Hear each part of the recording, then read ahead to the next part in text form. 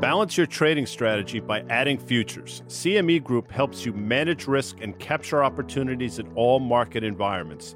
Capitalize on around-the-clock access to highly liquid global futures and options market across all major asset classes. Just visit your online broker and get started. Plug into valuable educational materials and trading tools and see what adding futures can do for you at cmegroup.com/onthetape.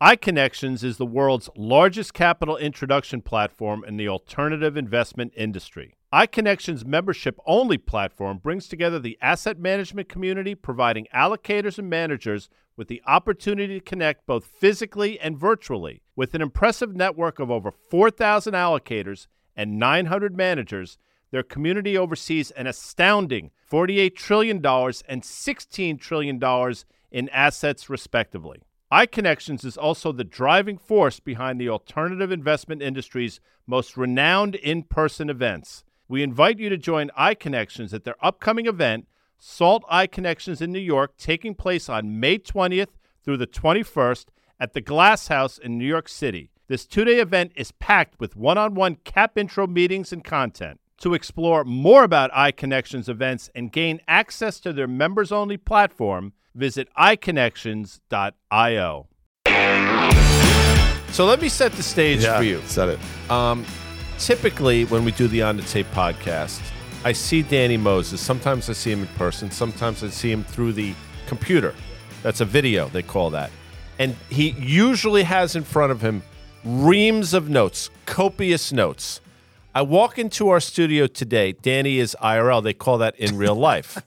And will be very soon for months on end. Yes. He summers in this area. Is that what people say? Well, you know. All I know is on the Tony Beach coast. All I know is this. Connecticut. No. Yeah. I left figuratively, literally a path of destruction. Did you see the rain in Fort Lauderdale?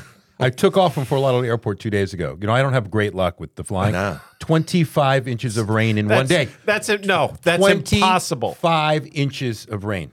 My car's gone. That's fine. I don't really care. I'm going to stay up here for good now. There's nothing left. Yeah, 25 inches of rain. Anyway, continue. Well, you're here. I'm here. And by guys, the way, recognizing the fact that but I want to set this up. By the way, you are. This is the On the Tape podcast. I am Guy Adami. The aforementioned Danny Moses. I'm going to be IRL. off the tape all day. I'm going to be off. I'm just letting you know right now. Okay, no, that's fine. It's not even tweaked. It's just disjointed. So this is Thursday. It's 3:20. Yeah. We're going into the close. And Dan Nathan. Yeah, hi. Hi. And Danny's going to be on with us on Fast Money in about an hour and a half. I better get my shit together. I better get my shit together. Are you a little nervous? No, I could go off the rails, actually. Really? Yes. That would be amazing. Yeah. So let me just explain what's going on here with the aforementioned Danny Moses. As I mentioned, he typically has reams of notes. So I walk in here today, and he's sitting at the table by himself. He looked like Don Fanucci from Godfather 2.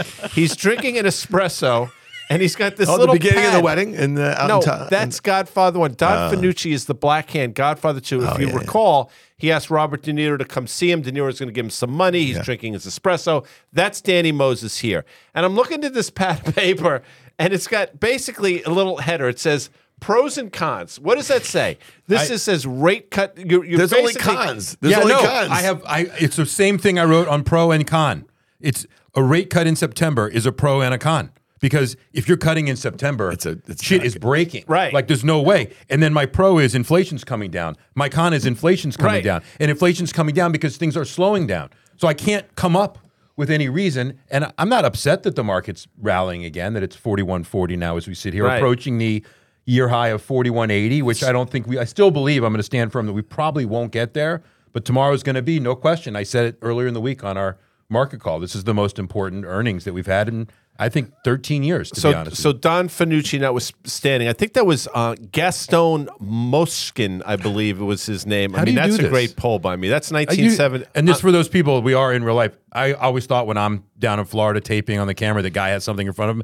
There is nothing in front of him. There's never anything. Where you pulled that from is ridiculous. But Godfather 1, so I just conflated the two. And I'm sorry about that. But the guy who's like reading the notes, he's waiting to go see Don Corleone. But that's also what Danny might be doing before Fast Money. By the way, I can't think of his name, but that's your Luca Brasi. That's Luca Brasi. Now, Danny is not Luca Brasi. Swims with the fishes. I'm going to jump in the Hudson River. All right, so you're apoplectic is it's not even apoplectic. No, I am. Just, you know, let's just think about what we had this week. We had CPI, we had Fed minutes, we had PPI. Markets partying now. Okay, so CPI, by the way, still 5%. Fine. Yeah, it's coming down. Yes, it is. We all thought it would come down. Yeah. It still has a 5 handle. Yep. Number one. You know what else has a 5 handle? Fed funds.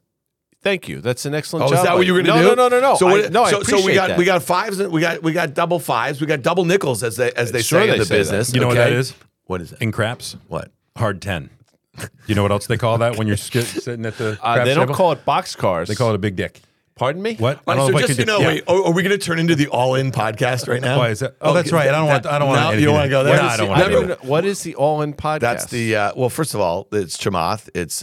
You know what a hard 6 is in craps? Yeah. It's a Brooklyn forest. Yeah. 2 trees. You know what a hard 4 is? 2 trees. Yeah. You're bringing back the wide bush. It's a little Joe. Yeah. That's a hard 4. That's right. All right. So we're already off the rails. We're only a few minutes in. So we have the CPI, we have the PPI, we have the Fed minutes, and tomorrow morning we have the all-important, we have the bank earnings that are going to get kicked off. So by the time people are listening to this, good chance banks have reported. But let me just say this quickly. And Danny, you might have views. I'm sure you have views.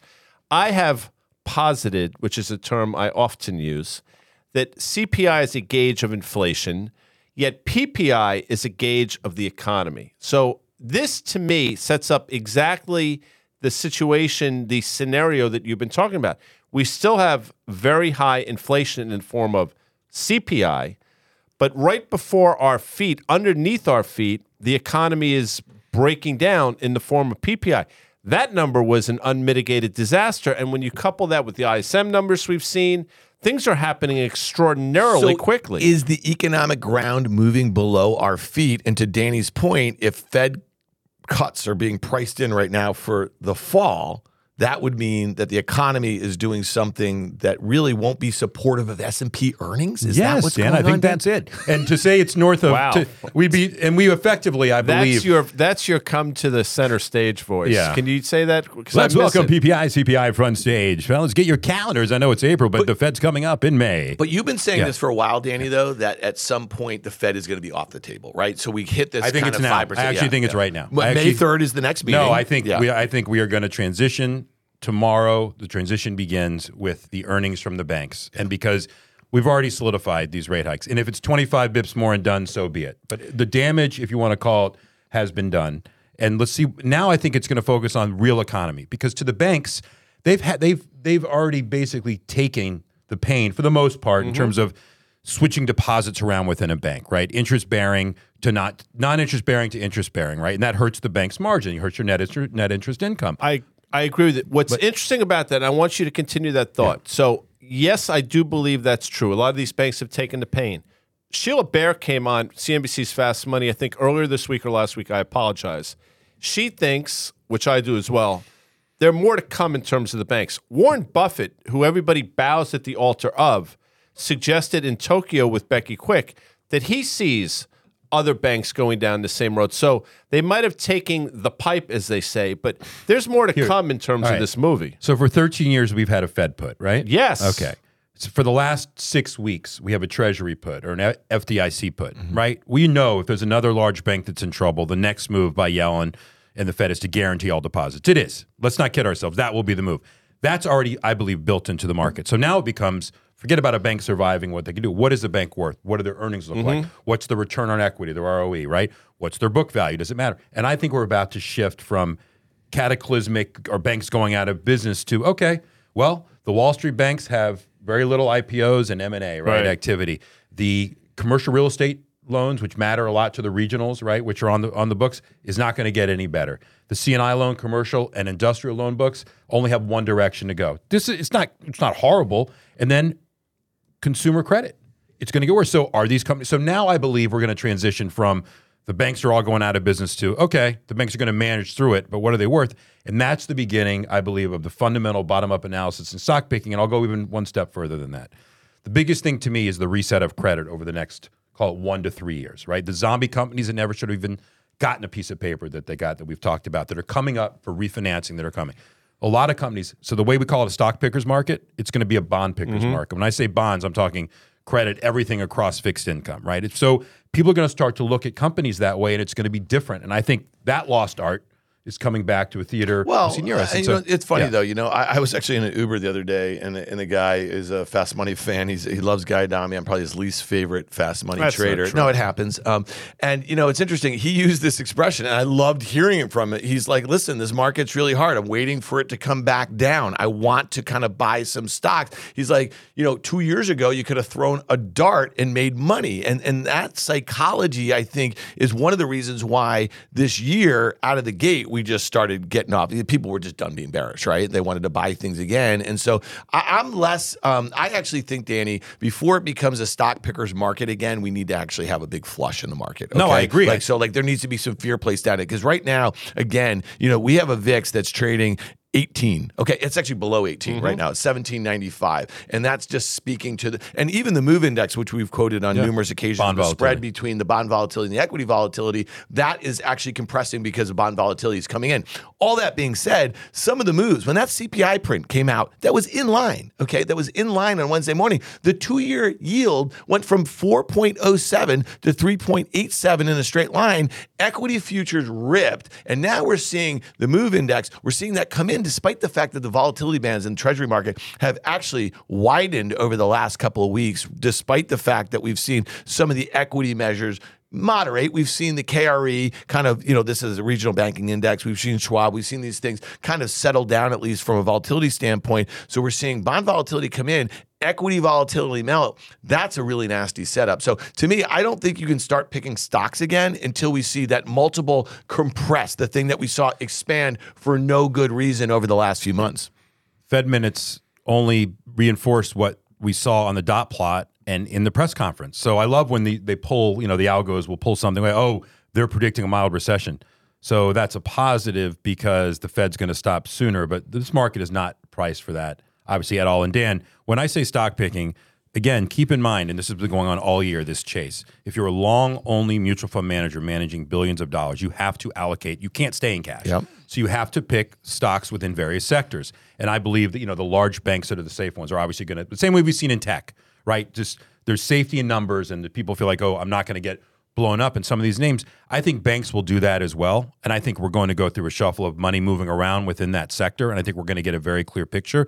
So when I say stock picking, I'm conjoining that with the market probably coming down and then picking up what you want to purchase within that. Well, just large banks would be a great example of that because, again, by the time you're listening to this, you're going to already know what JP Morgan, Wells Fargo, Citibank, and maybe a couple PNC, I think, is out tomorrow morning. And if there are any issues, think about a year ago, JP Morgan got nailed. It was one of the first banks to start getting hit because the expenses were going up faster, right, than revenues. And we know that, a lot of, the focus on net interest margins, those financial activities in investment banking was falling off a cliff and that sort of stuff. So, might there be some really good opportunities on valuation? I'll just say this. Yeah, but from lower levels. I mean, JP Morgan's only down 10 or so % if there's any issues. But if they're basically the reports are there no big issues, but they still remain cautious, are you going out there and buying the banks? I don't think so at this point. I mean, I don't know, Guy. I mean, is that something that you want to do? Not in this environment. As I said, and I'm not suggesting I'm right, but the interest rates could go back to zero.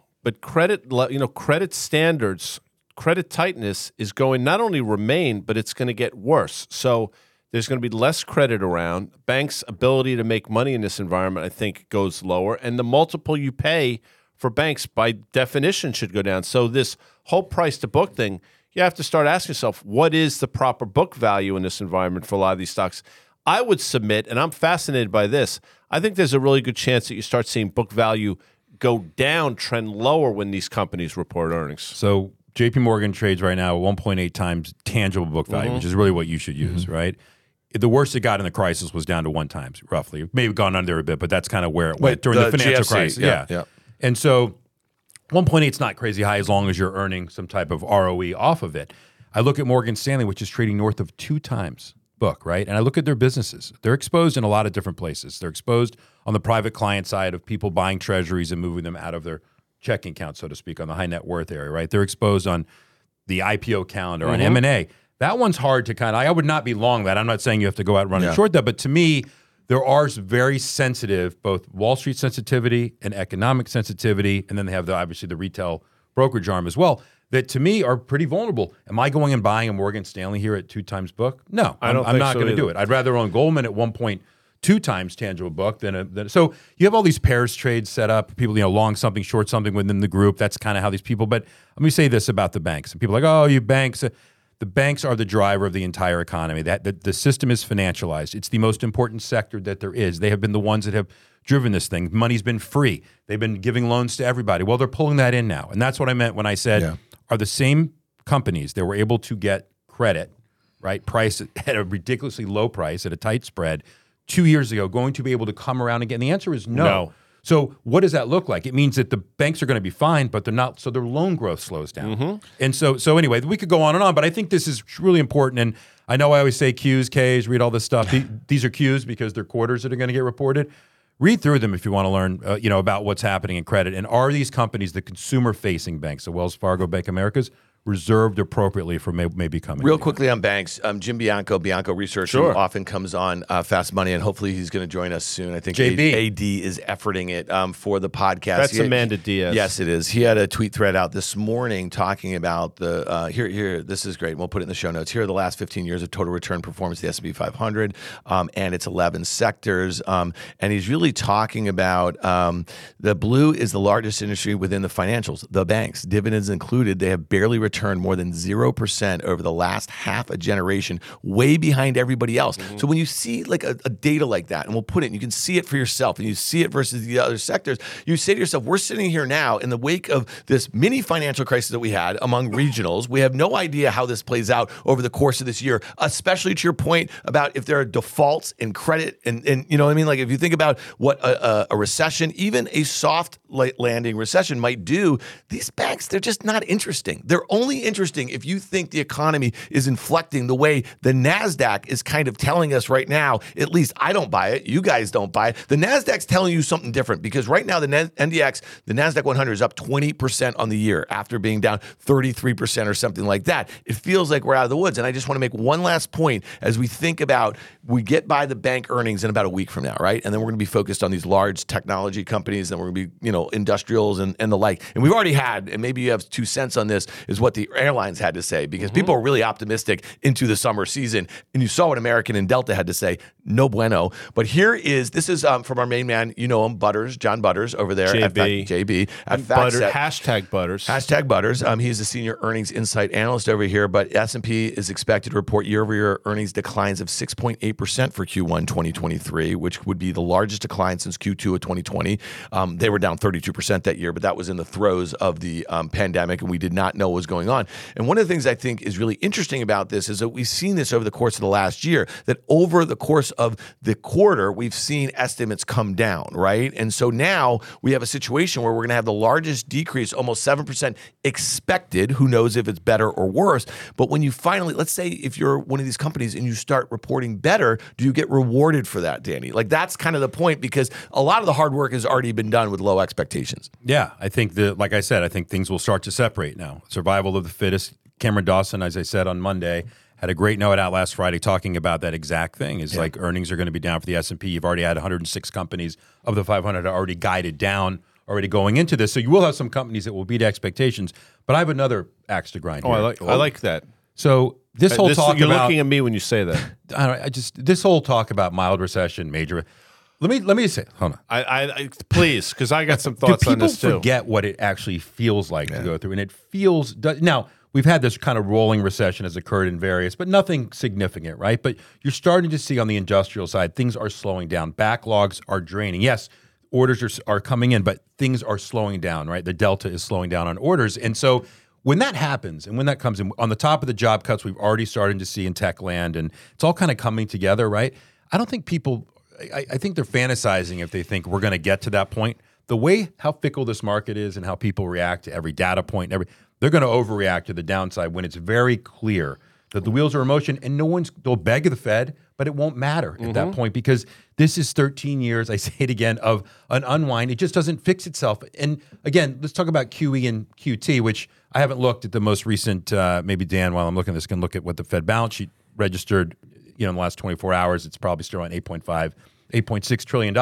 I still believe that we're kind of done there with this quantitative tightening. So that'll be one of the arms I think that the Fed can pull. Done before we even started. Yeah. And it's interesting in terms of the Fed minutes that came out. Great Tom Petty album. I think you're a Petty person. I love Petty.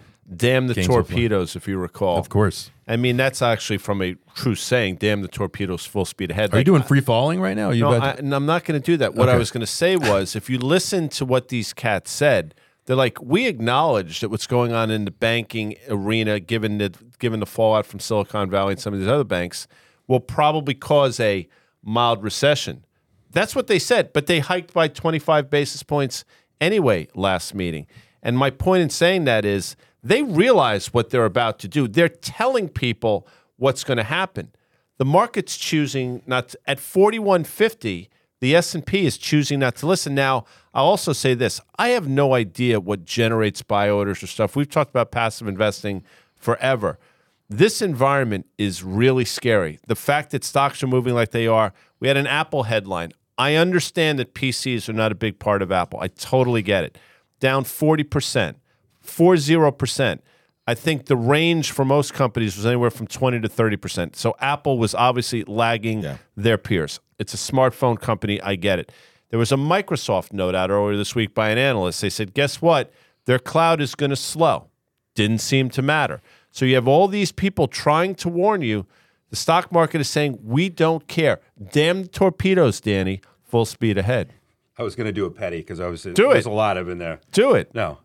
I can't. I'm going to do it in a few minutes. If he's not feeling it, so real quickly on the Fed balance sheet, what do we got down to $835 trillion. That's what the T I know, that was months. No. Well, I'm just keep going. But Danny, in a month, it's gone from 835 to 87. Yeah, okay, back to 87 again? 865 or something. Yeah, so it hasn't moved in the last week. I know, but you get my point here. Okay. The other thing I want to say really quickly. Listen, I actually think the Fed is going to raise May 3rd by 25 basis points because you made this point, I think, yesterday on Fast Money. I mean, the unemployment rate ticked down, right? It's at 3.5%. And I think that's the thing that they're still a bit worried about in wage stickiness. Okay, but again, we can debate that. What I think is really interesting about the first week of May is that meetings on May 3rd, but we have the all-important April jobs report on May 5. You know what I mean? So, that's going to, and Cinco de Mayo. You got anything for Cinco de Mayo? Kentucky Derby. Oh, sorry. But I figured, you got something there. Yeah, keep going. With the Cinco. Okay. So, that's going to be a really interesting week. And then I think the Fed then we're done with the Fed, right? Then we're really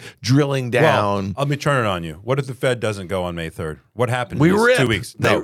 What happened in these next 2 weeks coming up that would cause I don't know. the Fed No, I'm serious, not to go. And again, I'm so done with the Fed. It's so... Well, let me ask you this. What if earnings that we get until that point, I think Apple reports on May 4th or May 3rd or May 4th. What if all the earnings look pretty good? What if it makes it feel like, hey, listen, if you're looking at the stock market and you're looking at what all these companies said and you're the Fed, right? You're trying to kind of still slow things down a bit. You stay the course, So if there's no disasters, and that was my point about expectations, they've come down, stocks have gone up. If stocks don't sell off on inline to worse news, then we're off to the races, And we've been tracking the charts in the S&P and the NASDAQ. They're the S&P's at that downtrend going back to January of 2022. The NASDAQ is at a level, at least the 100, at a level where it could fail right here or it could break out and it's off the races. Just to put this back, since you're the options guy. Yeah. Vol, you just said how cheap Vol is. Yeah. Buying a straddle here for those people out that are looking seems to be what Dan is saying. He could off to the races. I never suggest straddles. I mean, I think for our listeners and for most people out there, the idea of buying volatility, like just pure vol, we could go one way or the other. It's just not a winning trade. You just described a situation. I'm saying what I described a situation is that if you're long stocks and you don't want to sell, but you're kind of worried, the idea of you're getting long vol if you were to buy an S&P put. Listen, Carter had his chart up this week, right? You've seen a couple of them. We are literally, the wall is closed. We're going to pick a direction here. And that's why I keep saying this is the inflection. And let's see what happens with the earnings. And listen, Dan, if the earnings are smooth and things are settling in a little bit and the outlooks are good, there's no reason the market can't make new highs for the year. And I don't think that'll happen, but it's certainly possible. Yeah, let me just give you a little. So right now, if we look at May 5th, okay, so that's that Friday jobs report. And if I'm looking at the SPY, that's the ETF that tracks the S&P 500, it's trading about 413. If you were to take the 413 put and call on May 5th expiration, okay, that's a weekly expiration. If you put the two of them together, Danny, you get your straddle, which is about $13. That's a lot. So $13. That's a 3% move in either direction. Okay, basically. but that's 6%. A lot. You know what? What I'm saying is between now and then, I'm telling you, vol is cheap as chips. So if you wanted to protect your portfolio right now, and it maps to the S&P 500, and you were worried about the Fed meeting on May 3rd, and you're worried about earnings that are going to go on between now and then you're worried about that jobs report, if you wanted to buy an at-the-money put in the S&P 500, the 413 put on May 5th expiration costs less than $6. That's like less than 2%. That is as cheap as it gets, people. I mean, so if you want to YOLO, if you want to place your bets, people. That's all I'm saying there. Get all up in there because we are going to move more than 3.5% in either direction between now and May 5th. So you just pitched my idea. Yeah, back but I to did me. it smartly. Okay, But hold on. You saw this whole thing. I said, right so what you're saying is this how it works with Sarah? Because I would love to. Okay, well, that's going to take a bit longer. Hold on, and that costs about $4.50 an hour. Okay?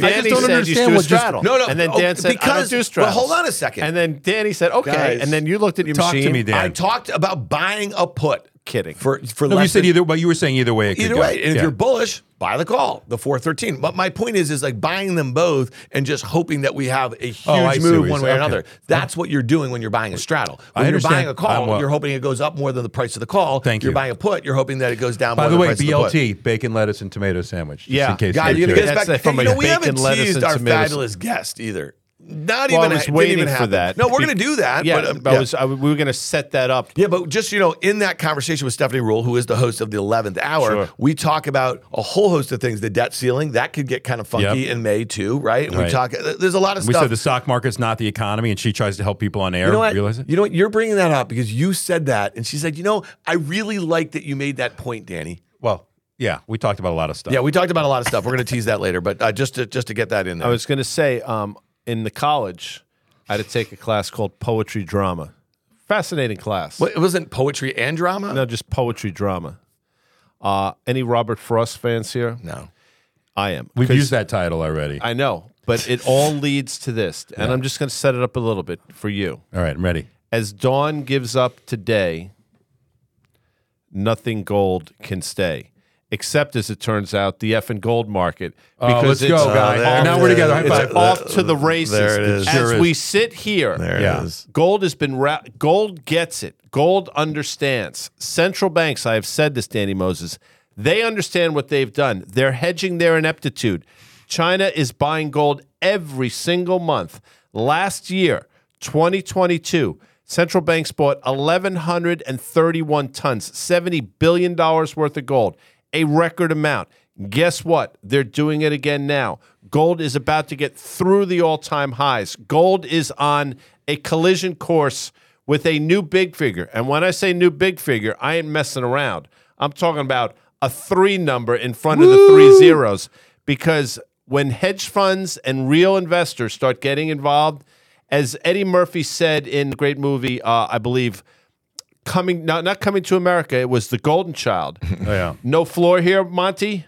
Well, there ain't no ceiling here in the gold market. Listen, people are now buying gold miners. Look at those stocks. Because now is this just about the dollar though, Danny? No. No, it's not. You did that to piss me off. I did. Because we had a television show a couple weeks ago and somebody said all of this is a dollar. No, it's part of it. Very dismissively, by the way. Let me give a little bit of a Bitcoin Ethereum shout. I mean, those things are fire. Are those things fire are emoji. moving? Those things. The only person who owns them anymore in my household is my daughter, my 19-year-old daughter. She was hodled. She hodled. Let's. But listen, Danny's right. Yeah. The miners are starting to they're absolutely starting, and they have underperformed the underlying commodity for a long time. Watch the catch up there, and quickly, since we're on the subject. Earlier this week, we saw news out, and I don't think Exxon spoke about it or even acknowledged it, but ExxonMobil supposedly had interest in Pioneer Natural. So Pioneer is one of the largest fracking shale plays. First of all, no way this current administration would let that. It's not going to happen, I don't think. Second of all, this would probably be about a $65 to $70 billion deal, which Exxon could do. But that's got nothing to do with it. The fact that these companies, the news is out there, and these energy companies have the wherewithal, and we're in that kind of environment, I think speaks volumes as to the underlying strength of the energy sector, Danny Moses. Yeah, fundamentally, it's probably the strongest it's out there. So again, we'll see the quarters. We're going to see how strong these companies look. And we said at the beginning of the year, there's going to be M&A, and that's the sector it's going to be in. And if you're an investment banker and you're looking through your sector, you're like, where are we going to generate revenue from in the bank? It's in the energy sector. It's the, quote, healthiest of them all. So I think we'll continue to see that no matter where oil is. And so, well, so really interesting, Guy. Just explain this one time for our audience here. So we talked about it on Fast Money last night. We're talking about the technicals in crude oil, and we've spent a lot of time talking about a recession, whether it's going to come, is it going to be long, is it going to be deep, is it going to be,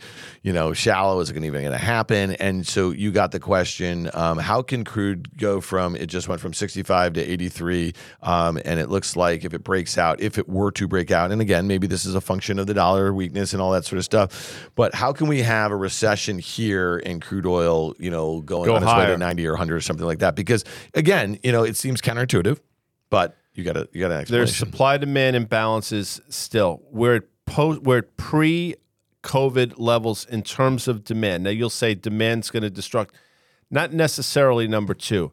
Look at quietly what's going on with the price of gasoline in this country. Nobody's talking about it because it doesn't behoove anybody. Gas is at levels we haven't seen in 8 or 9 months. Very quietly, gasoline going higher. We're coming into the summer driving season.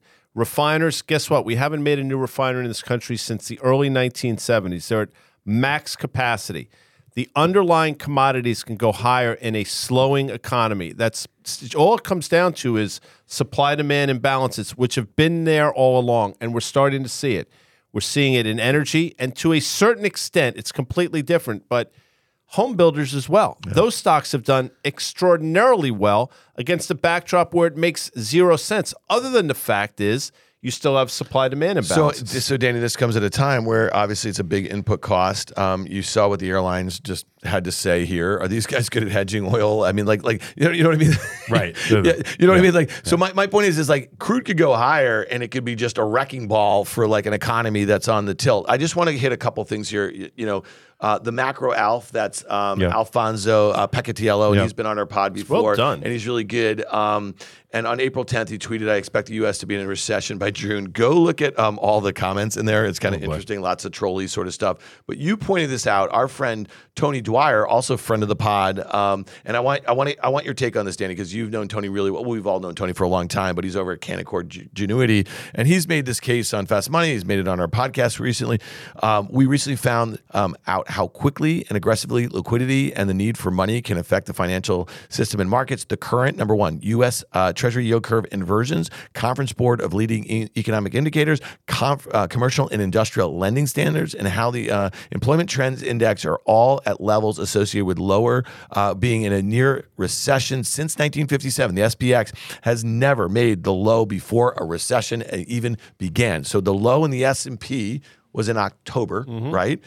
We are up now considerably from that. We're up 8% on the year. Talking about all those things that he's put together, and he had a great note out of this. And the one I care most about, which I don't have in front of me, is the Employment Trends Index. Is that what it's called? The ETI. Yeah. And that we tracks various buckets. And I think 5 of whatever are now turned negative. And when that happens and it goes to -1 or whatever ratio he's using, that's the thing that's going on right now. And that's why inflation is slowing, because the Fed has doing their job to a degree. It comes at a cost. It's not just about taming inflation. What does that come with? It's a slowing economy. We've seen a rise in jobless claims. We've seen this start to occur. It's not gigantic, but the trend has definitely reversed. The same way that inflation is trending higher, the same way that inflation is trending lower, economic data is starting to trend lower as well. And so, listen, Tony's always been very good, and he speaks to the facts, and he'll take the facts, and it's not subjective. I believe it's objective. And I used to give him shit because 99%, most of the time he's bullish, but his tactical calls have always been good. This is something different.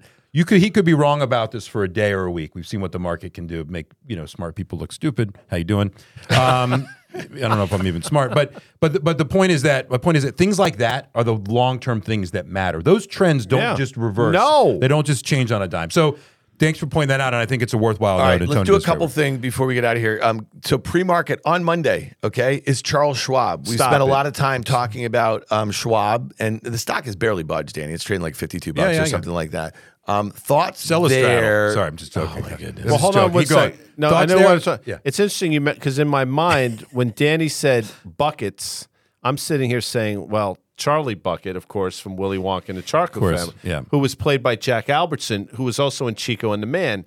But I wasn't going to say that because but you did. I only did it because you mentioned Charles Schwab. So once you said Charles, I'm like, well, I got to mention. All right. You set me off. So I want to have Lessing Gobstopper, Daddy. Go ahead. Thoughts there, because is it like of all of the names that we've talked about, it seems like that is the one. I want the world. I want the whole world. That's great. I want to wrap it all up in my pocket. It's my bar of chocolate. Gene Wilder. Give it to me now. I don't think people understand the genius of Gene Wilder. Genius. All right.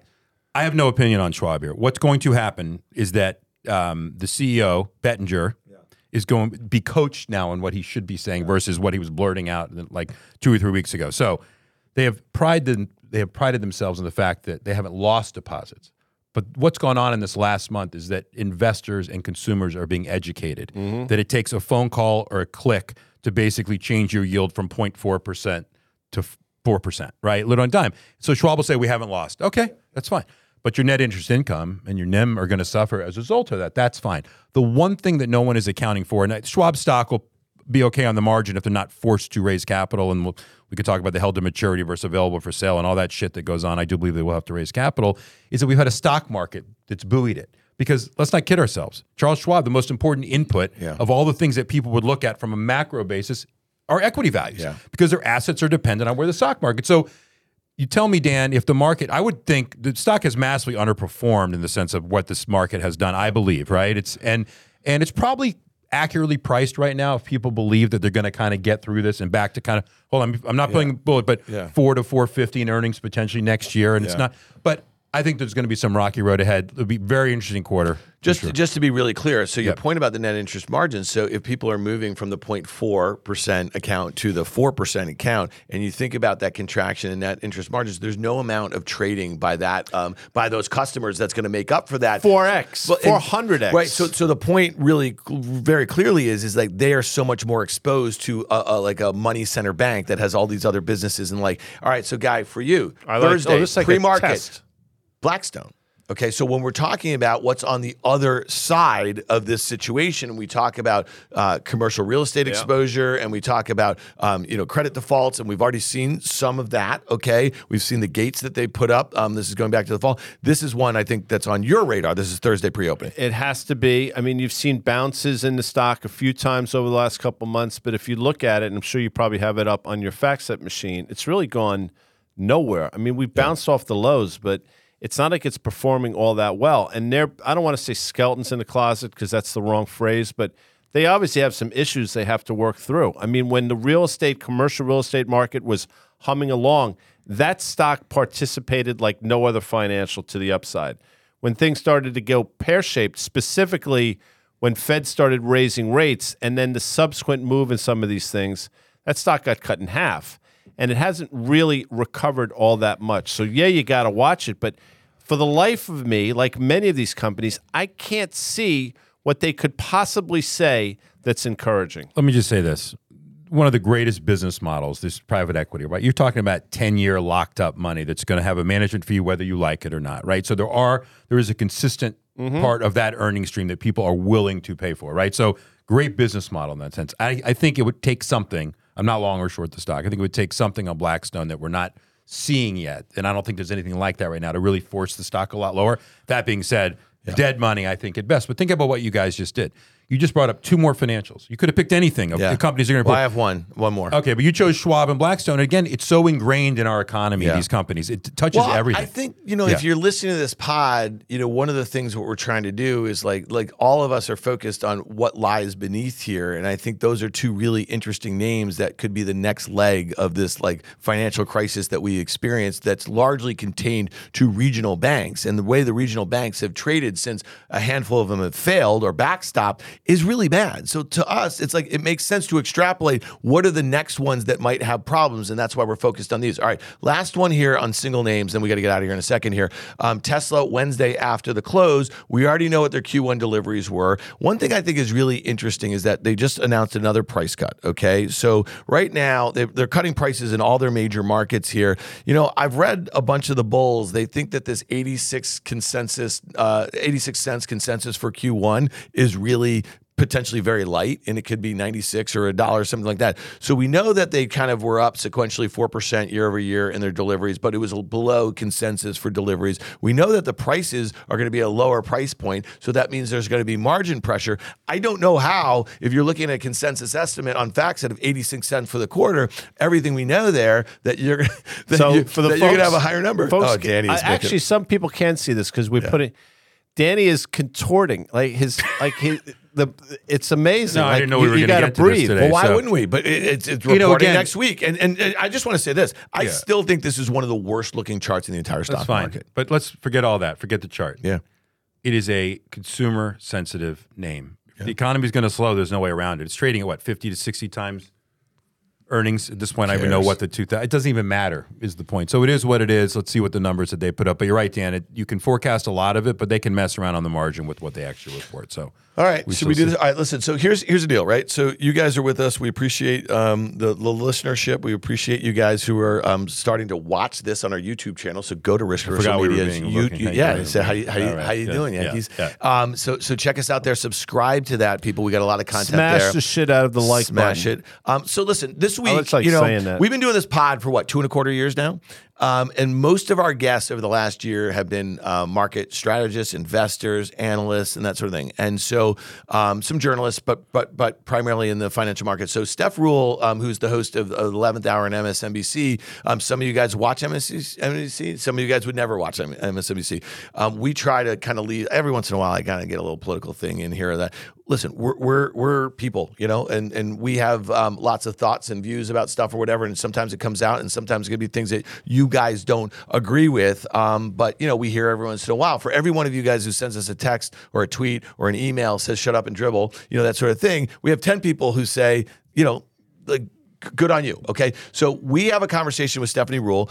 She's actually the least political of all of us as we're having this conversation. So if you think that you're just here for the markets and the commentary like that, and you don't want to hear maybe some views that you don't agree with politically, then click off now. I mean, we appreciate you being here. We're not trying to alienate anybody. And I know that, Danny, you might not have wanted to have this conversation, or you might not have, but Steph is a friend of ours. She started out as a banker for years. Yeah. You did business with her. Yeah. She went over to Bloomberg and became, I think, an ace financial journalist over there after no media training or anything like that. And now she's been doing general news, covering a whole host of things. And it just so happens that a lot of it's been politics.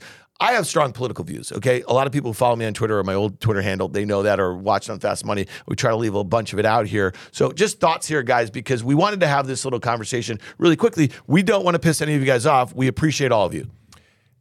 You go, guy. It's never our intention to upset anybody. And the conversation, and I hope you stick around and listen to it, I actually thought it was a very thoughtful conversation. Obviously, some political stuff comes up without question. I mean, the current condition that we live in is extraordinarily polarized. So by definition, if 100 people listen, I'm sure we are going to upset 50 or so of those people. But that's not our intention to upset anybody. But we hope you listen, and we hope you glean something from it as well. Listen, it's important, and how it correlates to the show is the following. When you have a debt ceiling situation with a broken Washington, you better be prepared for shit hitting the fan. Mm-hmm. You better understand what that means. And to me, if you can kind of conjoin those, that's the ideal right person. But listen, she's an incredible person. She's extremely bright. I mean, she replaced Brian Williams, which is very tough to do, right?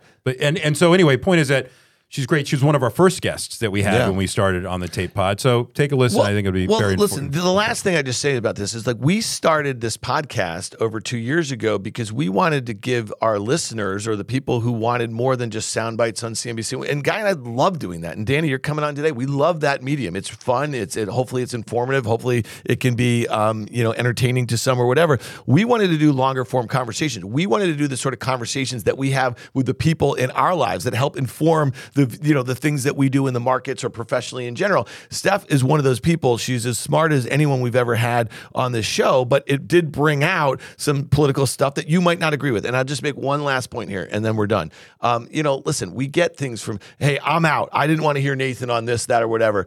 Listen, like we can try to separate some of this stuff is what I'm saying. Okay. So like, I think we probably overdid that a little bit. I know guys ready to get the heck out of here. Danny, you ready to get the heck out of here? I'm ready to go. I'm going on fast money. I don't know what I'm going to say. Danny doesn't wear a t-shirt, by the way, which is really upsetting to me. I don't wear a t-shirt. You wear a t-shirt every single day. What are you talking about? All right. When we come back, the aforementioned conversation with Stephanie Ruhle.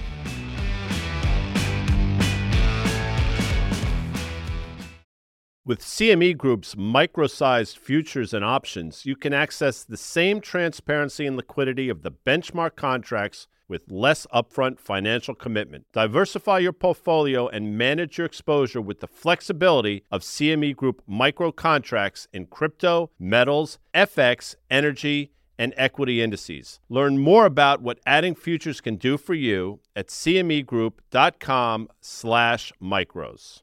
iConnections is the world's largest capital introduction platform in the alternative investment industry. iConnections' membership-only platform brings together the asset management community, providing allocators and managers with the opportunity to connect both physically and virtually. With an impressive network of over 4,000 allocators and 900 managers, their community oversees an astounding $48 trillion and $16 trillion in assets, respectively. iConnections is also the driving force behind the alternative investment industry's most renowned in-person events. We invite you to join iConnections at their upcoming event, SALT iConnections in New York, taking place on May 20th through the 21st at the Glass House in New York City. This two-day event is packed with one-on-one cap intro meetings and content. To explore more about iConnections events and gain access to their members-only platform, visit iConnections.io. Stephanie Ruhle is the host of The 11th Hour and senior business analyst for NBC News. Previously, Stephanie was managing editor and news anchor for Bloomberg Television and editor-at-large for Bloomberg News.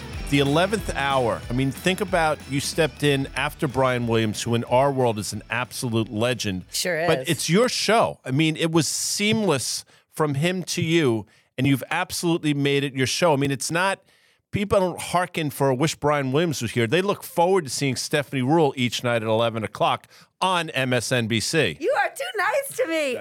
It's true. What did I say that was false? I will tell you, there definitely are people that hearken for Brian, because one of my favorite twisted activities, every single night on my way home from work, I respond to every hater on Twitter, and I send them a loving response. Like, for every person who's like, I hate that Jersey girl. What does she smoke 2 packs of cigarettes before she comes on? What is that? She just roll out of bed? And every one of them, I'm always like, you know what? Happy I really Halloween. miss Brian too. Yeah. He's a superstar. Have a great night. Sweet dreams. And one of three things happens. Either they're like dying of embarrassment and they DM me and they're like, oh my gosh, I'm sorry I said that.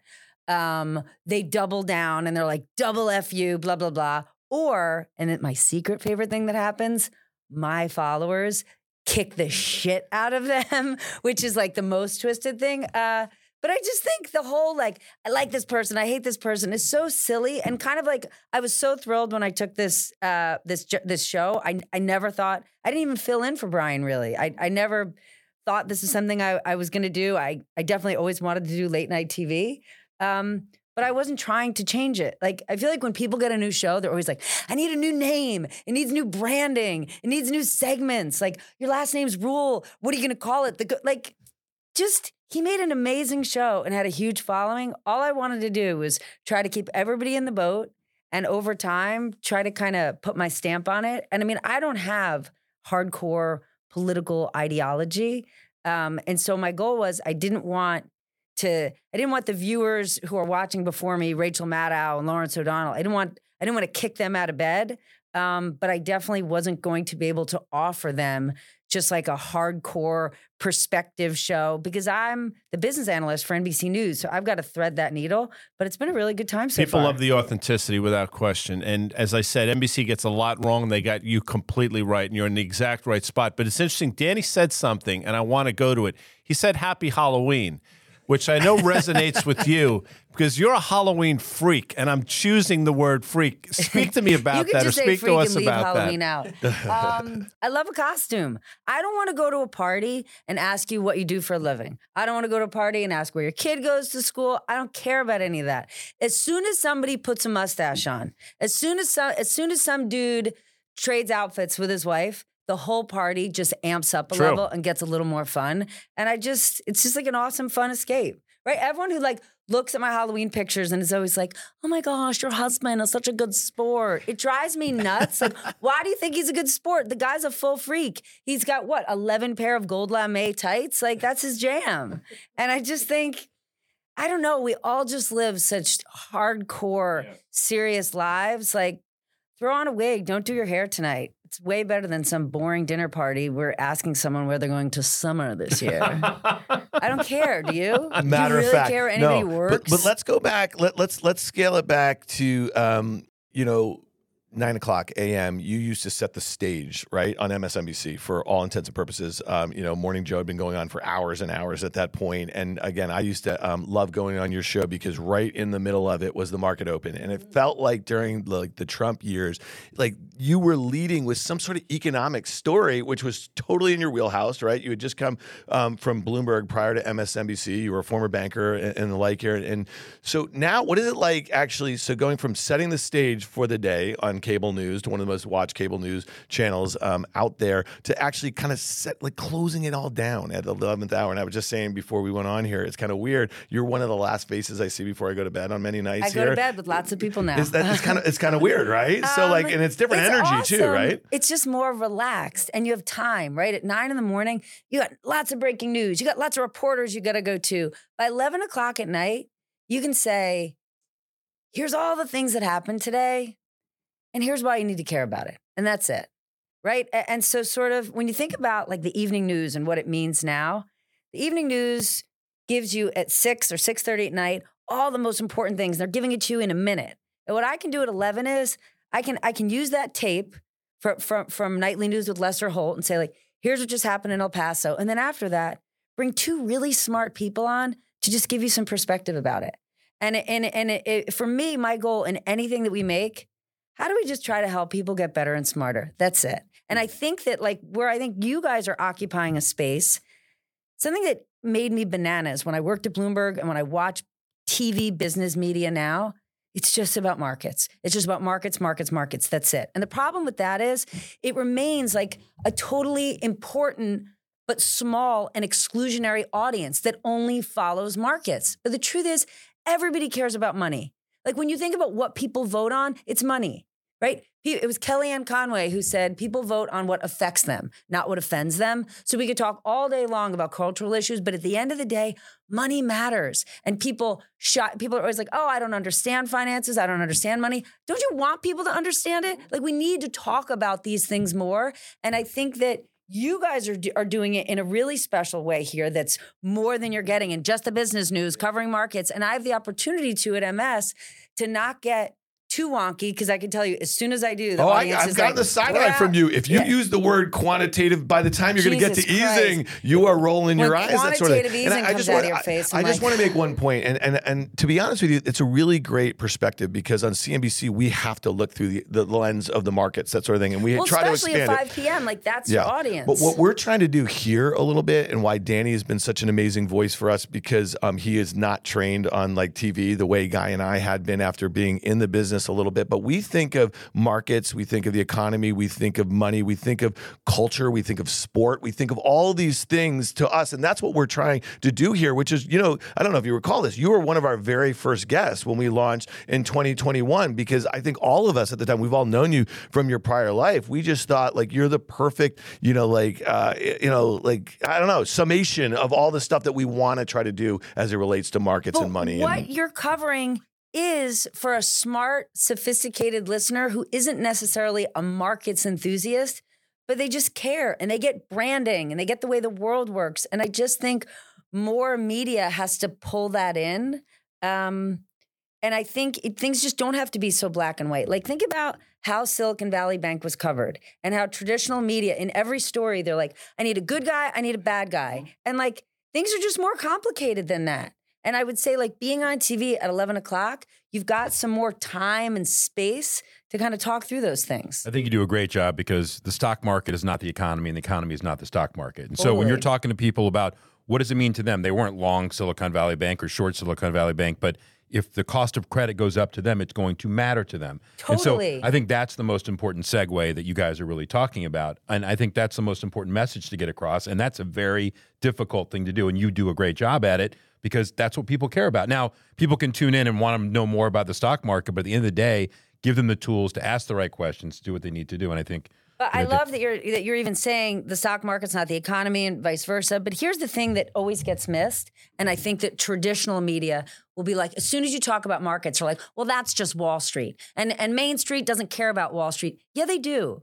Because do you know who's invested in the stock market? Firefighters, teachers, like pension funds. And so this whole notion that like people out there in America, like they don't actually care about the markets, they do. And this is something that I feel like Democrats miss the mark on every damn time. That like you don't have to be anti-business, right? You don't have to be anti the markets. You should be rooting for it. And if you watch the last State of the Union that the president did, I actually thought it was probably his best public remarks I've seen in I don't know how long. And he talked about how he's pro-capitalism, but he's not pro-monopolies. And it's from a communication standpoint, it's about threading this needle of why exactly are you hauling Howard Schultz in to rail on him?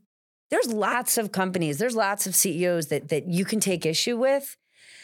But when we're just saying, I'm just going to vilify a business for its success, I just don't think that's good for the American consumer. I don't think it's good for American culture. And just this, companies aren't people. Like, companies are people. They're stock run buybacks, by people. like they're there to run a company. They buy back. Okay, but this is exactly it. Yeah. They're there to run a company. Yeah. And when we get furious with CEOs, I just want to say, what do you think that CEO's job is, right? If you want to change the way the rules work, then change the way the rules work. But like, that CEO has to perform for his shareholders, or she. That CEO has to get customers to buy their product. But instead, like, we fold our arms like, why aren't they doing right by society? I want them to do right by society too, don't get me wrong. But we have to have an understanding of what we've set them out to do. And I guess like talk about it a little more, because like the expectations we have, or when we're so anti-business, and I'm like, in cities across the country, especially smaller cities, they need those big businesses. They're the biggest employers. They're the biggest philanthropists. And I just would love to be part of a conversation that gets us to push through this, I'm pro-business or I'm anti-business. Like, how about being pro-good business, smart business? When you covered us, Deutsche Bank, and you worked with Greg Lippman, and you were right in the middle with us. I mean, right in the middle of The Big Short. I don't think people realize that. You were a relationship salesperson. So you would cross over, cross asset, all this stuff. So do you miss that action a little bit in certain times? You must miss that, a little bit. Not me per se, but I'm saying the action in general. Cast the characters. Yeah. Wait, who would have played her in the movie? Nobody. Oh my I was goodness! far too If Gosling played Lippman in the movie, who would have played Steph Ruhle? I would say that scene where their Goldman Sachs, it was Goldman or Deutsche, was trying to sign up people like, oh, you really want to buy a credit default swap? I mean, Steph was never pushing any of that product on per se. I thought I was the stripper buying 3 houses in Orlando. No, Happy Halloween. That's the Atlantic City coming out. I'm going to give you who's in her prime. So going back to the 90s. I know you're going to say Julianne Moore. Oh, they're going to say Julianne Moore. Who was Elvis's first wife? You're wrong. We don't have to just do redheads here. And first of all, are we putting you in a bucket here? Maybe no. I don't know. I was thinking the Molly's Game woman would be perfect for her. Yes, right? Jennifer Chastain. I was Jessica thinking Chastain. What did I say? Jennifer. Oh, whatever. I was thinking a Bridget Fonda in her heyday would have been a perfect. He has a huge. What was that? La Femme Nikita. I love Bridget Fonda. Remember that movie? She was in. I shouldn't even mention this movie because it's really not a movie, but she actually had a bit part in Godfather 3. Yeah. Oh my God, and it was I've horrible. got a feeling that's an important movie. No, to it's you. not an important She movie was a at all. journalist in that movie. She actually. was. Yeah. So there you go. I'm Andy connecting the Garcia. dots. There was a little Yes. scene where he makes her go get Yes. something in the fact that we're quoting. By the way, Godfather lots 3 of is Halloween embarrassing. ideas here. Lots, I mean, lots. lots of Okay, Halloween all right, ideas. moving on. Right. So does she miss the action? Listen, I miss some of the extraordinary personality. In fact, there's It's the people. It's There's a not- Credit Suisse reunion tonight, actually, where I was before Deutsche. Is it at the waste management facility? Seriously. I mean, yeah. sorry. Like, I mean, honest to God, like I think Bloomberg and NBC should be worried because everywhere I've worked, it's like the kiss of death, like Credit Suisse, Deutsche Bank. well, Oh Dan my was an gosh. advisor to Credit Suisse for a little while in the tech banking. I still am for a few more. You know, I have a friend, no joke, who just texted me today. He's going. His first job in the business in January of 2008 was at Bear Stearns. Then he went to Credit Suisse. Then he went to Silicon Valley Bank 18 months ago, and now he's going. Can we? Is there? Can we? Wait, what's the CDS trade and stuff? My goodness. All right, so I can't believe what's happened to Credit Suisse, though. It's sad because the it's DLJ, sad. people remember DLJ was the best firm. It wasn't even close. Okay, but the let me best just boutique. tell you, Yeah. I worked at Credit Suisse when they bought DLJ. DLJ people were so freaking arrogant course about they how were. amazing DLJ was that for at least 3 years, they still would answer the phone, DLJ. And I'm like, Jesus Christ, you cashed your checks. You get paid $1 zillion to sell high yield bonds, which is not rocket science, boys and girls. Can we please just start answering the phone, Credit Suisse? And to think about it, all of those DLJ superstars, or most of them, went on to do major, major things and make serious money. I think it's so sad what's happened to Credit Suisse. That's why the cultures of these things. JP Morgan Chase is another great example. When Goldman Sachs bought Spear Leads, if you go back and look, they top ticked the market I would number say one. that's And you multi-billion talk dollar. about a clash of cultures, respectively. I mean, I worked at Goldman at the time, and I don't think of myself as a complete asshole, though there is asshole tendencies too. But we saw those people like, you got to be fucking kidding me, bringing these buffoons into this firm. Anyway, I digress. At 11 o'clock, I had the good fortune to be on your show a couple weeks ago. It was Loved great. it. In the course of 15 minutes, you had 3 extraordinarily different topics that. How do you decide what you're going to talk? The world is your oyster at 11 o'clock. What is your audience looking to hear? Is it a recap of the day or things that, as you said earlier, affect their lives? You know, it's a little bit tricky because before I moved to this hour, everything was Trump.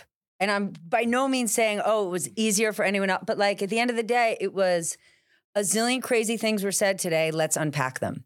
So it's what are the most important things out there? But I do try to push it. And like, so Trump, for example, I'm not chasing the former president, right? On the days when there is an indictment, on the days when there is a decision, we're going to cover it.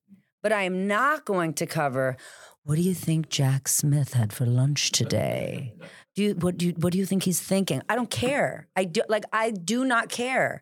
And so I think that, you know, it's always this balance of, you know, you want to keep your audience, but you want to introduce them to new things.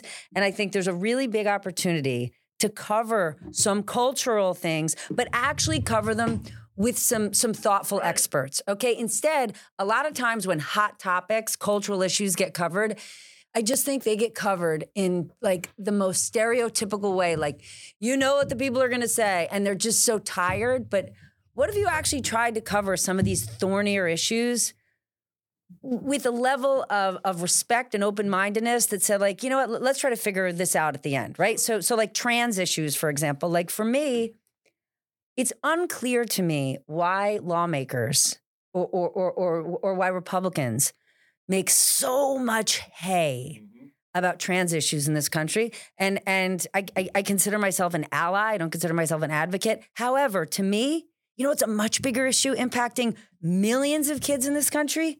Loss of learning during COVID.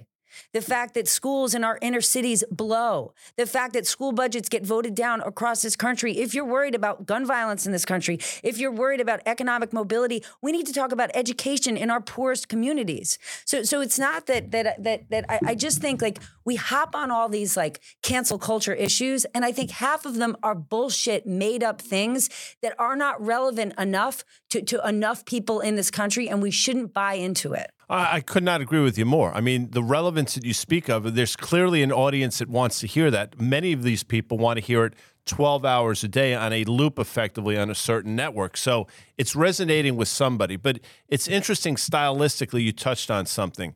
Rachel Maddow, I watch. I think she's probably the most prepared person I've ever seen on television. It's extraordinary. It really is. It's amazing. I know that you prepare as well. I watched it, so I know you're extraordinarily prepared, but you don't have necessarily prepared remarks. So your show is organic. So speak to that, trying to marry the preparedness with the organic nature of what your show allows you to do. I don't consider myself, I'm not an expert in politics. I think I'm an educated, curious person who, like, we start our show every night. I say, let's get smarter. I'm not going to make my audience smarter. Rachel Maddow is. Rachel Maddow is giving her viewers a master class in whatever content she is speaking of that night. I'm not the expert. I am not here to give you a monologue. I'm not here to give you my viewpoint or a history lesson. I'm here to say, there's a really important thing happening in the world. You either know about it and you want to know more about it. You don't know about it, and I think you should. And I'm going to bring some people on who are going to educate us. And my hope is that I'm asking the questions that you're screaming at watching your TV at home. And if my questions are, what? Huh? That doesn't make sense. Can you say that again? That's okay. I mean, like, when we go through the show every night, I'm like, everything we cover, you should feel like if we were talking at a bar, those would be your questions or those would be our answers. Because again, like, it's 11 o'clock at night. Nobody needs their brain to hurt. I end my show every night with something positive because I don't want to contribute to people going to bed pissed off. And I want it to be a good time. So going back to, what Danny just mentioned about your time, in banking, and you literally had a front row seat, as we all did during the financial crisis. I mean, do you have like a little scar tissue when it comes to these issues? Because back then, it's kind of funny. I mean, like, we just went through COVID and people had health concerns, but they also had financial concerns. And, back then it was like a lot of stuff that wasn't affecting Main Street until it was all of a sudden, right? And so when you were kind of stacking your show and thinking about the topics that you wanted to cover in March, right, as these banks were failing, like, what was were you getting like the twitch back a little bit? Like, did you have to kind of like suppress some of those feelings from back in the day a little bit? I would say the thing that like made me the most worked up took me back to the financial crisis, as we had all these lawmakers who are clamoring to come on TV and scream about Silicon Valley Bank and scream about who's going to go to jail and blah, blah, blah. You know what infuriated me about that? No one's going to go to jail because they didn't break any rules. And that's where we need to point the finger back at lawmakers. When you think about Occupy Wall Street, when you think about the backlash after the financial crisis, screaming and yelling, why didn't any bankers go to jail? And you would actually watch lawmakers scream that. It drove me nuts because, hey, boys and girls, you set the rules, right? Like, what are you expecting? And so now when we're sitting here going, who is going to go to jail? Most likely, no one. Did they misbehave? Did they make stupid decisions? Sure. But if you want them to behave in a different way, make the rules different. So it blows my mind when Congress is like, we're going to get them. No, guys, you need to set different rules or better rules or smarter rules. Perfect segue, because I was going to talk about Wall Street to K Street. There's always that relationship. The lobby is the most powerful lobby, obviously, in the world. But this trading going on by people in Congress. Oh my God. And by the way, it's on. Let me say something. I can't even. I had to read this article. I had to read this article twice. Hold on. I had to read this article in the Journal twice. So, upstate House member, right? I'm going to butcher her name. Nicole Maliotokis. Okay. She literally was buying stock in NYCB in the days leading up to the rescue of Signature Bank. She's on the House and Ways Committee. And Blumenauer was doing the same thing.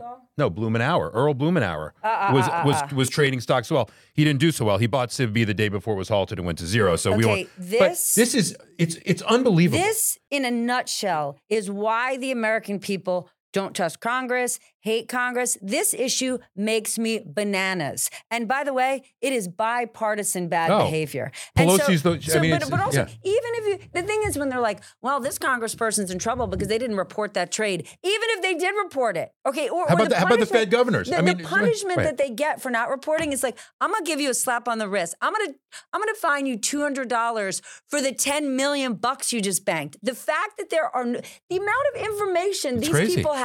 If you ran a publicly traded company, how tight you have to be, how careful you have to be with information, with your behavior, with your family's behavior. These Congress people, It was 75 congresspeople on both sides of the aisle that were trading stocks directly related to the pandemic while they had information that no one else did, right? Think about cannabis. Think about all of these industries that they know so much about, and they can trade those stocks. And somehow Nancy Pelosi doesn't bring it to a vote. Now here we are. We've got a new House Speaker. Kevin McCarthy said, when I become House Speaker, we're going to change this. No, they're not. And one of the reasons is because this story, I feel like Don Quixote shouting at windmills. I'm the only one who talks about this on TV. Yeah. And I talk about it incessantly. And it doesn't get that much coverage. And so Congress just waits it out. They wait it out until we stop paying attention. And then I just come back waving a little flag going, or Kate Kelly reports on it all the time. I think it is, I'd love to say that it's criminal what Congress does, but it's not. It's not. It's legal. Well, think of, Danny just mentioned Eric Rosengrens. I think he was the Boston Fed. Yeah. Robert Kaplan, the Dallas Fed, September of 21. They're trading stocks into what they know they were about to do. They were trading ETFs on U.S. Treasuries, the thing that they just committed to buying $100 billion a month for, and then they did it for years. No one cares in a bull market. Sorry, in a bear market, tide goes out. People want butts. I want some butts. Like that's when it will happen. But also, it's if someone on the other side got hurt. Right. So if you think about after the financial crisis and the housing bubble, it was like, well, somebody on this side has to pay because somebody got hurt.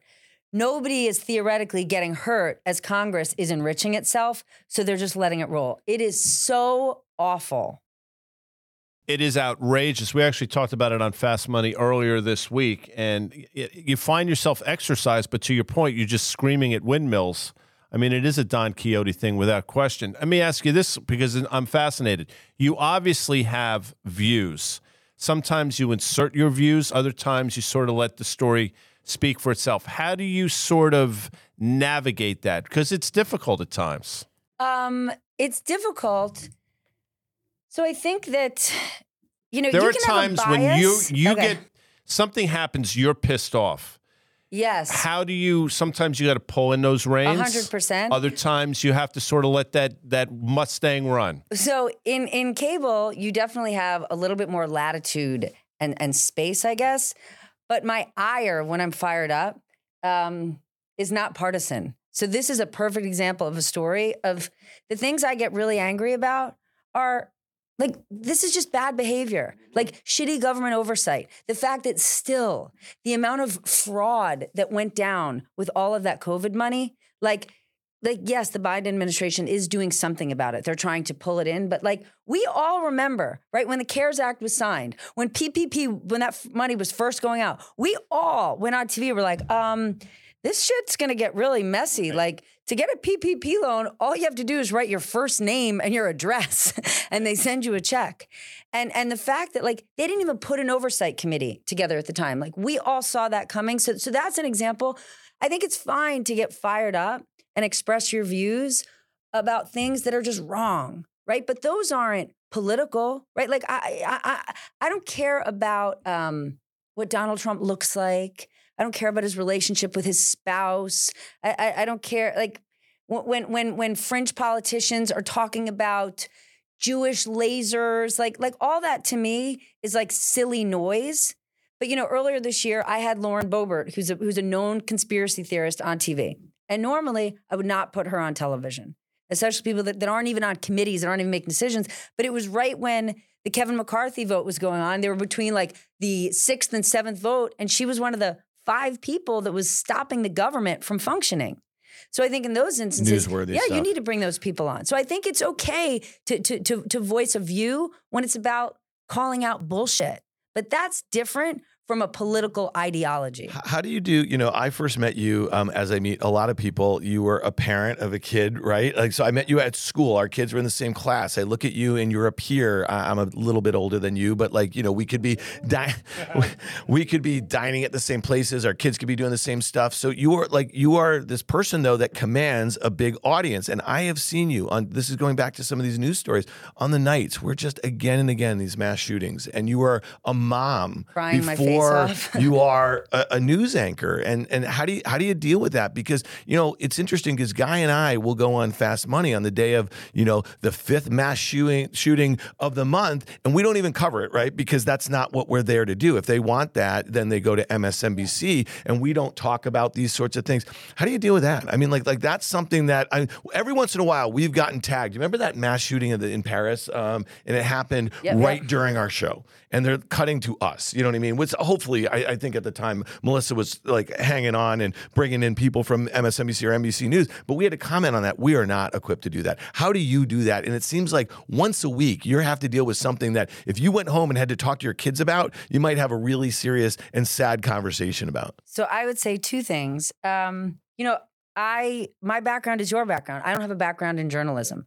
So all I can do is be myself, right? I got into TV when I was 36, right? Like I look like this, I sound like this, I sit like this. Like I can't change it. It's like I took over for what I think Brian Williams is one of the greatest TV anchors of our time. I'm not going to be that person, but what I can be is an empathetic human. What I can be is somebody who gives a shit. And I'm desperately sad that there are kids and teenagers protesting because they're saying they're afraid to go to school. And so I think if we cover these stories, and again, I'm not going to cover them as an expert because I'm not one, so I'm never going to try to be one. I'm going to just try to bring on the smartest people I know, and I know that I'm doing this job because I really care, and I think I'm a really blessed person, and I want to give my kids a world that's better than the world that I got, and I'm so lucky to have this seat. And I don't have great expertise in a lot of things, but I know the power of the seat that I'm in. I'm going to bring on the best people I know to help educate our audience. As far as like me being a mom, something that I really regretted, there was a long period during Trump. I was so burnt out. I was just never, ever talking about work or politics at home. And then I would notice my sons who listen to, the Joe Rogans and they're not Tucker. They're not going there. No, but you know what I mean? Like my 16-year-old son loves Joe Rogan. Like they love Barstool Sports. They're 16-year-old boys. And I would hear them say things in my house that were just factually incorrect all the time. And I'm like, man, like I'm to blame because I'm not even talking about this with my own kids. And so it was this week last year, my oldest son and I went and volunteered in Ukraine and Poland for a week. Wow. And then my middle son and I, right after the hurricane in Fort Myers, went down and did Team Rubicon. And I think as a parent, telling your kids about the news that's happening or telling your kids about your job, they don't want to hear it. Like they don't need to go to science or social studies for another hour. But because we have access or experiences that we can share with our kids, bringing your kids to be involved in that, right? Like if I said to my kids, I really want you to care about climate, they'd be like, great. They're not going to. But like I just sent my oldest son to do Global Leadership Adventures, which is like Peace Corps for teens in Costa Rica. If you get your kids to live lifestyles where they care about the planet, then they will care about climate. They will care about conservation because they love surfing or they love sailing. So rather than just keeping like forcing news down my kids' throats, I shouldn't avoid news. I shouldn't lecture it to them. I got to figure out ways for my kids to experience it so they're going to care.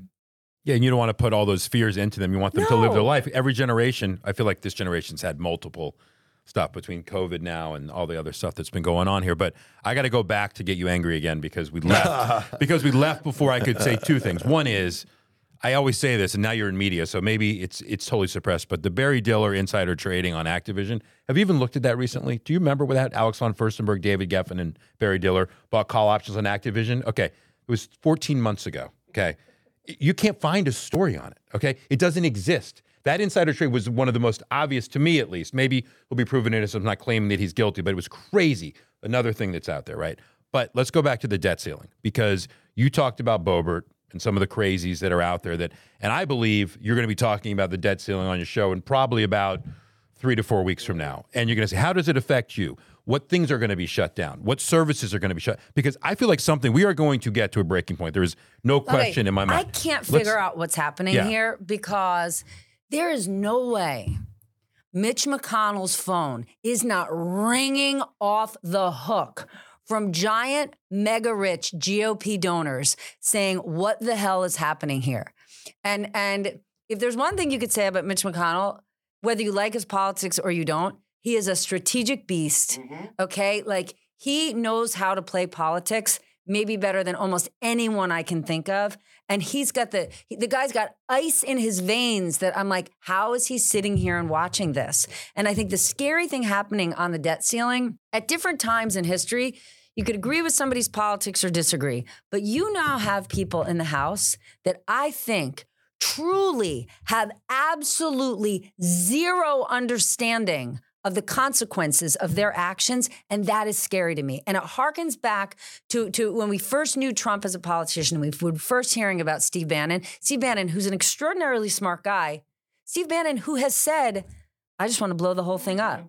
They shut the government down. Right? Yeah. Like, Steve Bannon sits back and laughs about that. His goal has always been, let's just blow up the system. Now, I know that's not what Mitch McConnell wants to do. I know that's not what John Cornyn wants to do. So I'm looking at these people going, guys, June is around the corner. What are you going to do here? And it's going to be really tricky for Kevin McCarthy, who knows better, but who knows what he's agreed to the Matt Gaetz and Jim Jordan and Marjorie Taylor Greens of the world. This is going to be extraordinarily scary. And I'm wondering, who are the American people going to blame? Are they going to know it was Republicans that just pushed us off a cliff? Or are they going to go, who is the president at that time and blame Joe Biden, right? We keep thinking, oh, they're going to know it was Republicans. I don't know that they're going to know that, right? When you ask people on the street, name the Speaker of the House, name the Vice President, things are dicey. They don't really know the answer that often. I'm mega scared about this. This is going to make this banking crisis, whatever you want to call it, crisis of confidence, look like nothing relative to that, because literally the system could,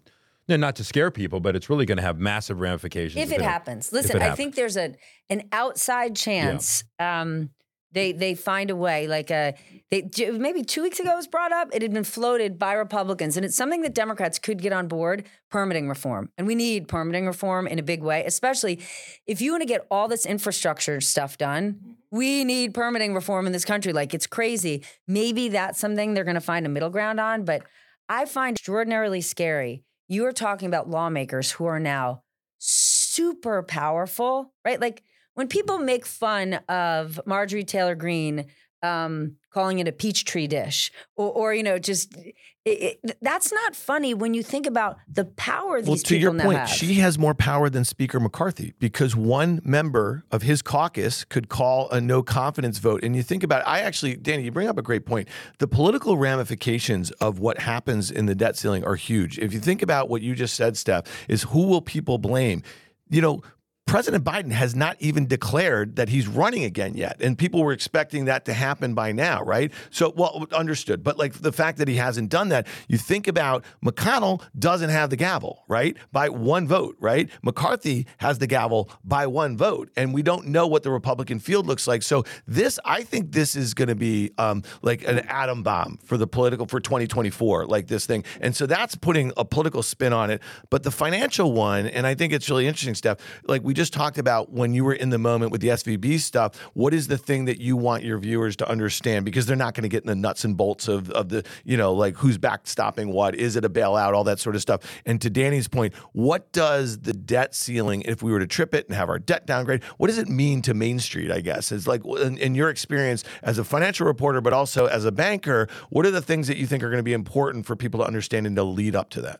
Again, everything really goes back to, and people, their eyes haze over the cost of credit. And you have to find more basic ways to explain that, right? Because even when you talk about, right, I'll go on and be like, here are the inflation numbers, or, here's what's happening with interest rates. People hear it and they don't. Or think about how difficult it is to explain to an audience, okay, rates are going up, where we want to raise rates to try to slow the economy. And then when the economy starts to slow, people are freaking out. Like even explaining the jobs number, right? So I remember last year when we were talking about inflation, it was like kind of the early days of it. And it's when average household savings was up a ton in this country. And I went on the Today Show on a Sunday, and I was talking about it. And I said, you know what, Willie? One of the dirty little secrets about inflation is prices are what we're willing to pay. Right. And so there's an awful lot of people in the country who might not like the higher prices, but they can afford them. And as long as we're willing to pay those prices, there's no reason for a restaurant to lower the price of his hamburger, okay? Like, I'm not just giving an opinion. That's a fact. If you ran a pizzeria. Economics 101. If you ran a pizzeria and now you can charge $30 for a pie, why would you lower your price to 20? So I say this on the Today Show. I got lit up like an effing Christmas tree. Okay, like Fox News had me on a loop for the week of like Marie Antoinette, let them eat cake. She's saying the country is so rich, we can afford inflation. Now, but here's the funny thing. If I would have said that same thing, and if I would have said it on Fox News, then you would have had left-wing media going, she doesn't even care about the common man. How about the fact that we have 330 million people in this country? Our economy is not good or bad. It's complicated. Yeah. And the one thing COVID did, it made the rich richer and it made the poor poorer. Think about how little money you spent during COVID because there was nothing to spend on. And we could bitch and moan that hotels cost so much more money last summer and flights cost more money. But guess what? Anybody you knew was desperate to go on vacation because they hadn't. And so sometimes when you're just telling the actual truth, it's what people don't want to hear. But my feeling is I'd rather go down for telling the truth or I'd rather go down for, I don't want, the mistake all of us made in 2016, we allowed an endless stream of Trump surrogates to come on TV and push lies every single day. And hindsight, of course, is 2020. And now we're obviously going to cover the former president, but just bringing on a spokesperson on TV to battle it out with them and have a fight. Like, why? Why are we going to give airtime to known nonsense? It's like we didn't air the other night when the day Trump got indicted and then he went back down to Mar-a-Lago and gave a speech that was 100% lies. We did not air that. And I think making moves like that matter. And if you have to tell people the truth about the economy or explain things and people are pissed, let them be pissed. Get fired for that. What do you think? Because I watched it and you brought her up. 60 Minutes obviously did a pretty extensive piece with Marjorie Taylor Greene. And you mentioned her, Gazpacho Police is another one of her all-time favorites. But she said something during that interview that really resonated with me. She said when she speaks to her colleagues, they're all saying, their constituents are saying, what does Marjorie think about it? Are you voting with Marjorie? And if you think about that, that speaks to where we are. The fact that that's the position that she finds herself in. So I guess my question, and this is your opinion, what are your thoughts about a 60 Minutes putting an MTG on a platform that they know is going to get a lot of eyeballs? It creates a tremendous platform for her. It's a really tricky thing. It is tricky, yeah. She is a hugely powerful person. And so it's funny because all sorts of kind of centrist, I believe the majority of the country is centrist, but all sorts of even centrist Republicans that we know in New York City, they don't like to talk about Marjorie Taylor Greene. They don't like to talk about Matt Gaetz. They don't like to talk about Jim Jordan. I kind of feel like, you know what? These are the people you voted into leadership. Put them on the big stage. Now, when Marjorie Taylor Greene had absolutely no committee assignments, for me, there's nothing to say to her. There's nothing she has to say that matters. Now, she has huge influence in her party. Whether or not I thought it was a good interview or a bad interview, who knows, right? Like, I don't think that's for me to judge. But I think, should that person be on television? Hell yeah, she has an enormous amount of influence. And if she makes a fool of herself on TV or if she spreads lies, the American people should see that. What's interesting, you just said something, whether or not she makes a fool out of herself, you could put the country in a room collectively and let everybody watch it at the same time. Half the people will say, oh my God, she's dumber than fucking dirt. And the other half will say, oh my God, she's the most enlightened person of all time. No way. I don't think that. Well, not half. I'd like to think you're right. If you go to those places where you've got some of the most extreme elected officials, you're going to find the same thing. Severely gerrymandered districts. Okay? What's one of the things that one of our takeaways with this horrible shooting in Nashville a week ago?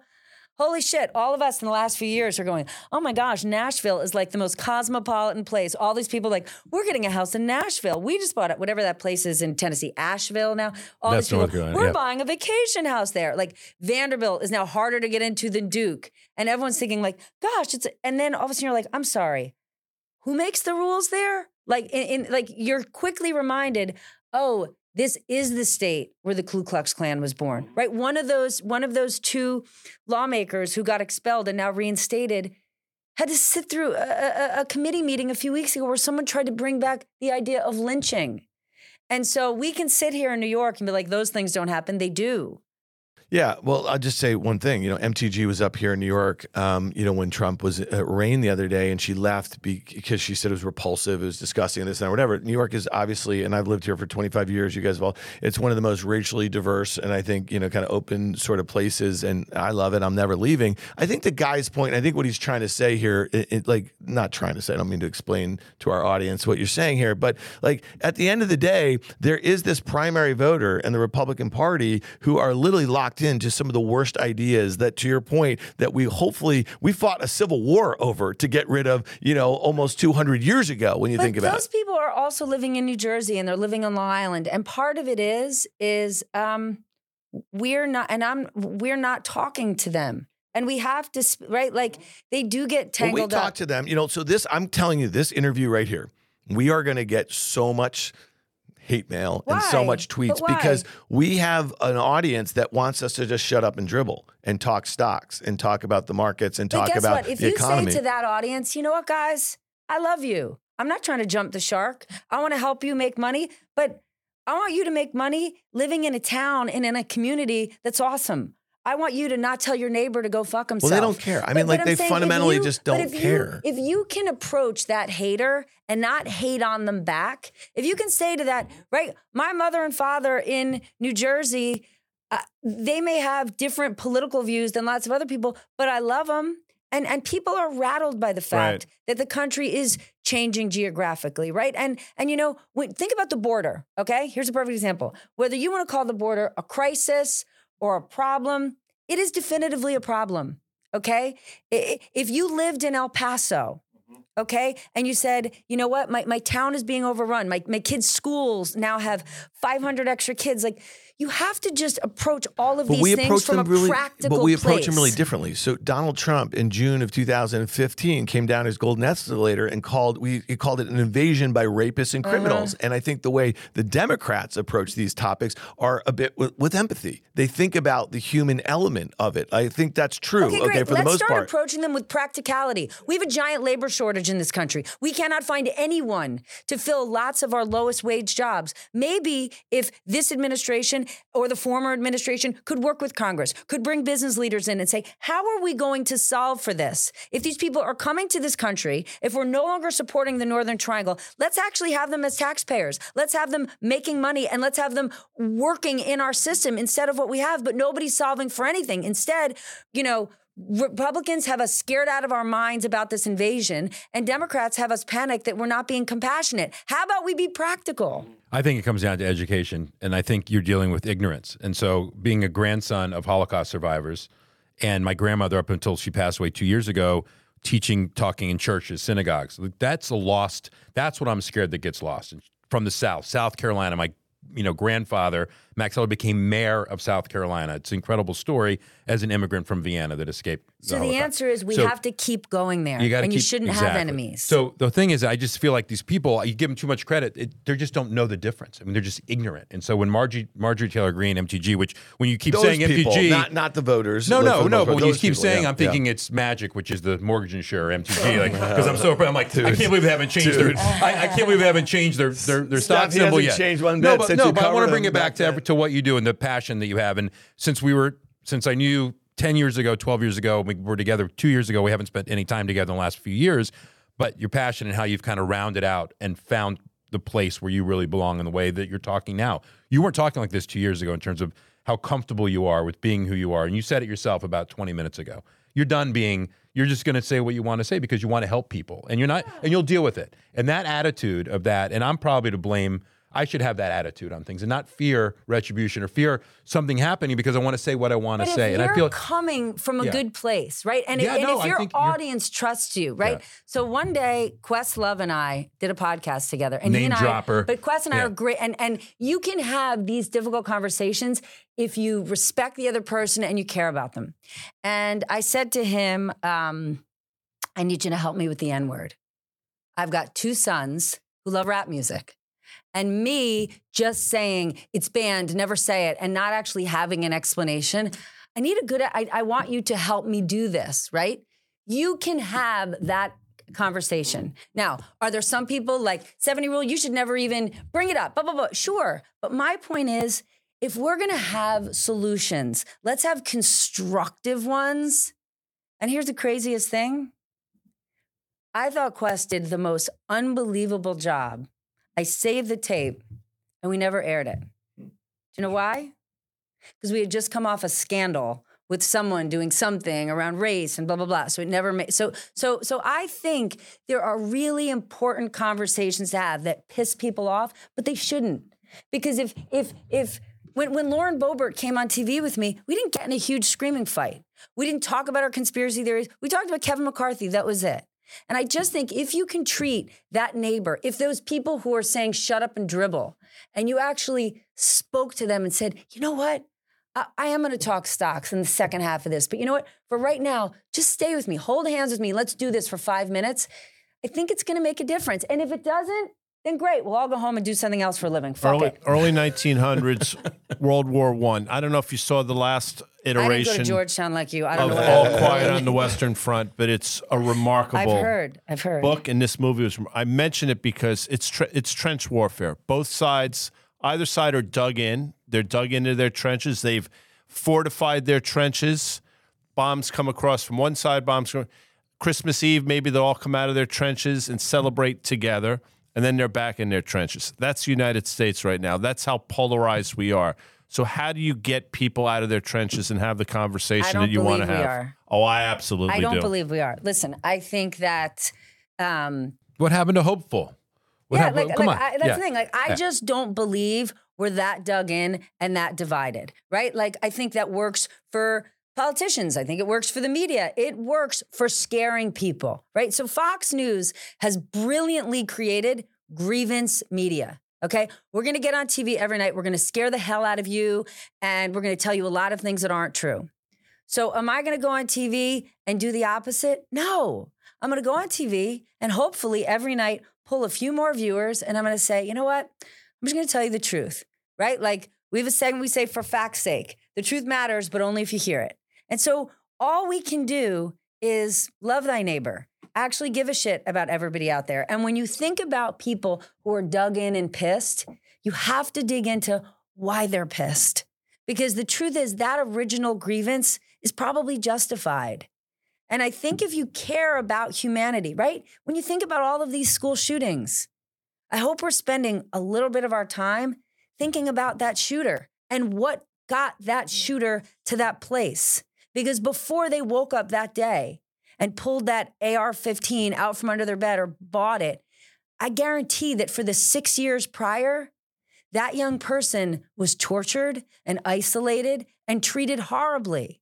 And I just think if we approached everything with just like a shred of more thoughtfulness, you can still call out bullshit, but I just believe that at the end of the day, people are good. Well, I'm pissed. I mean, I think reproductive rights and guns are the things that people on the left should be really pissed off about. And we cannot find middle ground on that. And people are dying every day on both of those issues. So to me, I think I'm pushing back a little bit because I disagree. I'm more in Guy's camp. I am super pissed off. And let me tell you who else. I mean, there is a block of voters in this country and the demographics are shifting. And that's the thing that I think on the right that people are very worried about, okay, that demographic shift. And when you think about this abortion topic and what it did in the last 2 elections, I mean, and what the potential for the whole, gun issue is, it's not going to be pretty in the next 10 years for Republicans. Okay, and but this is why I don't know that you should be so pissed, right?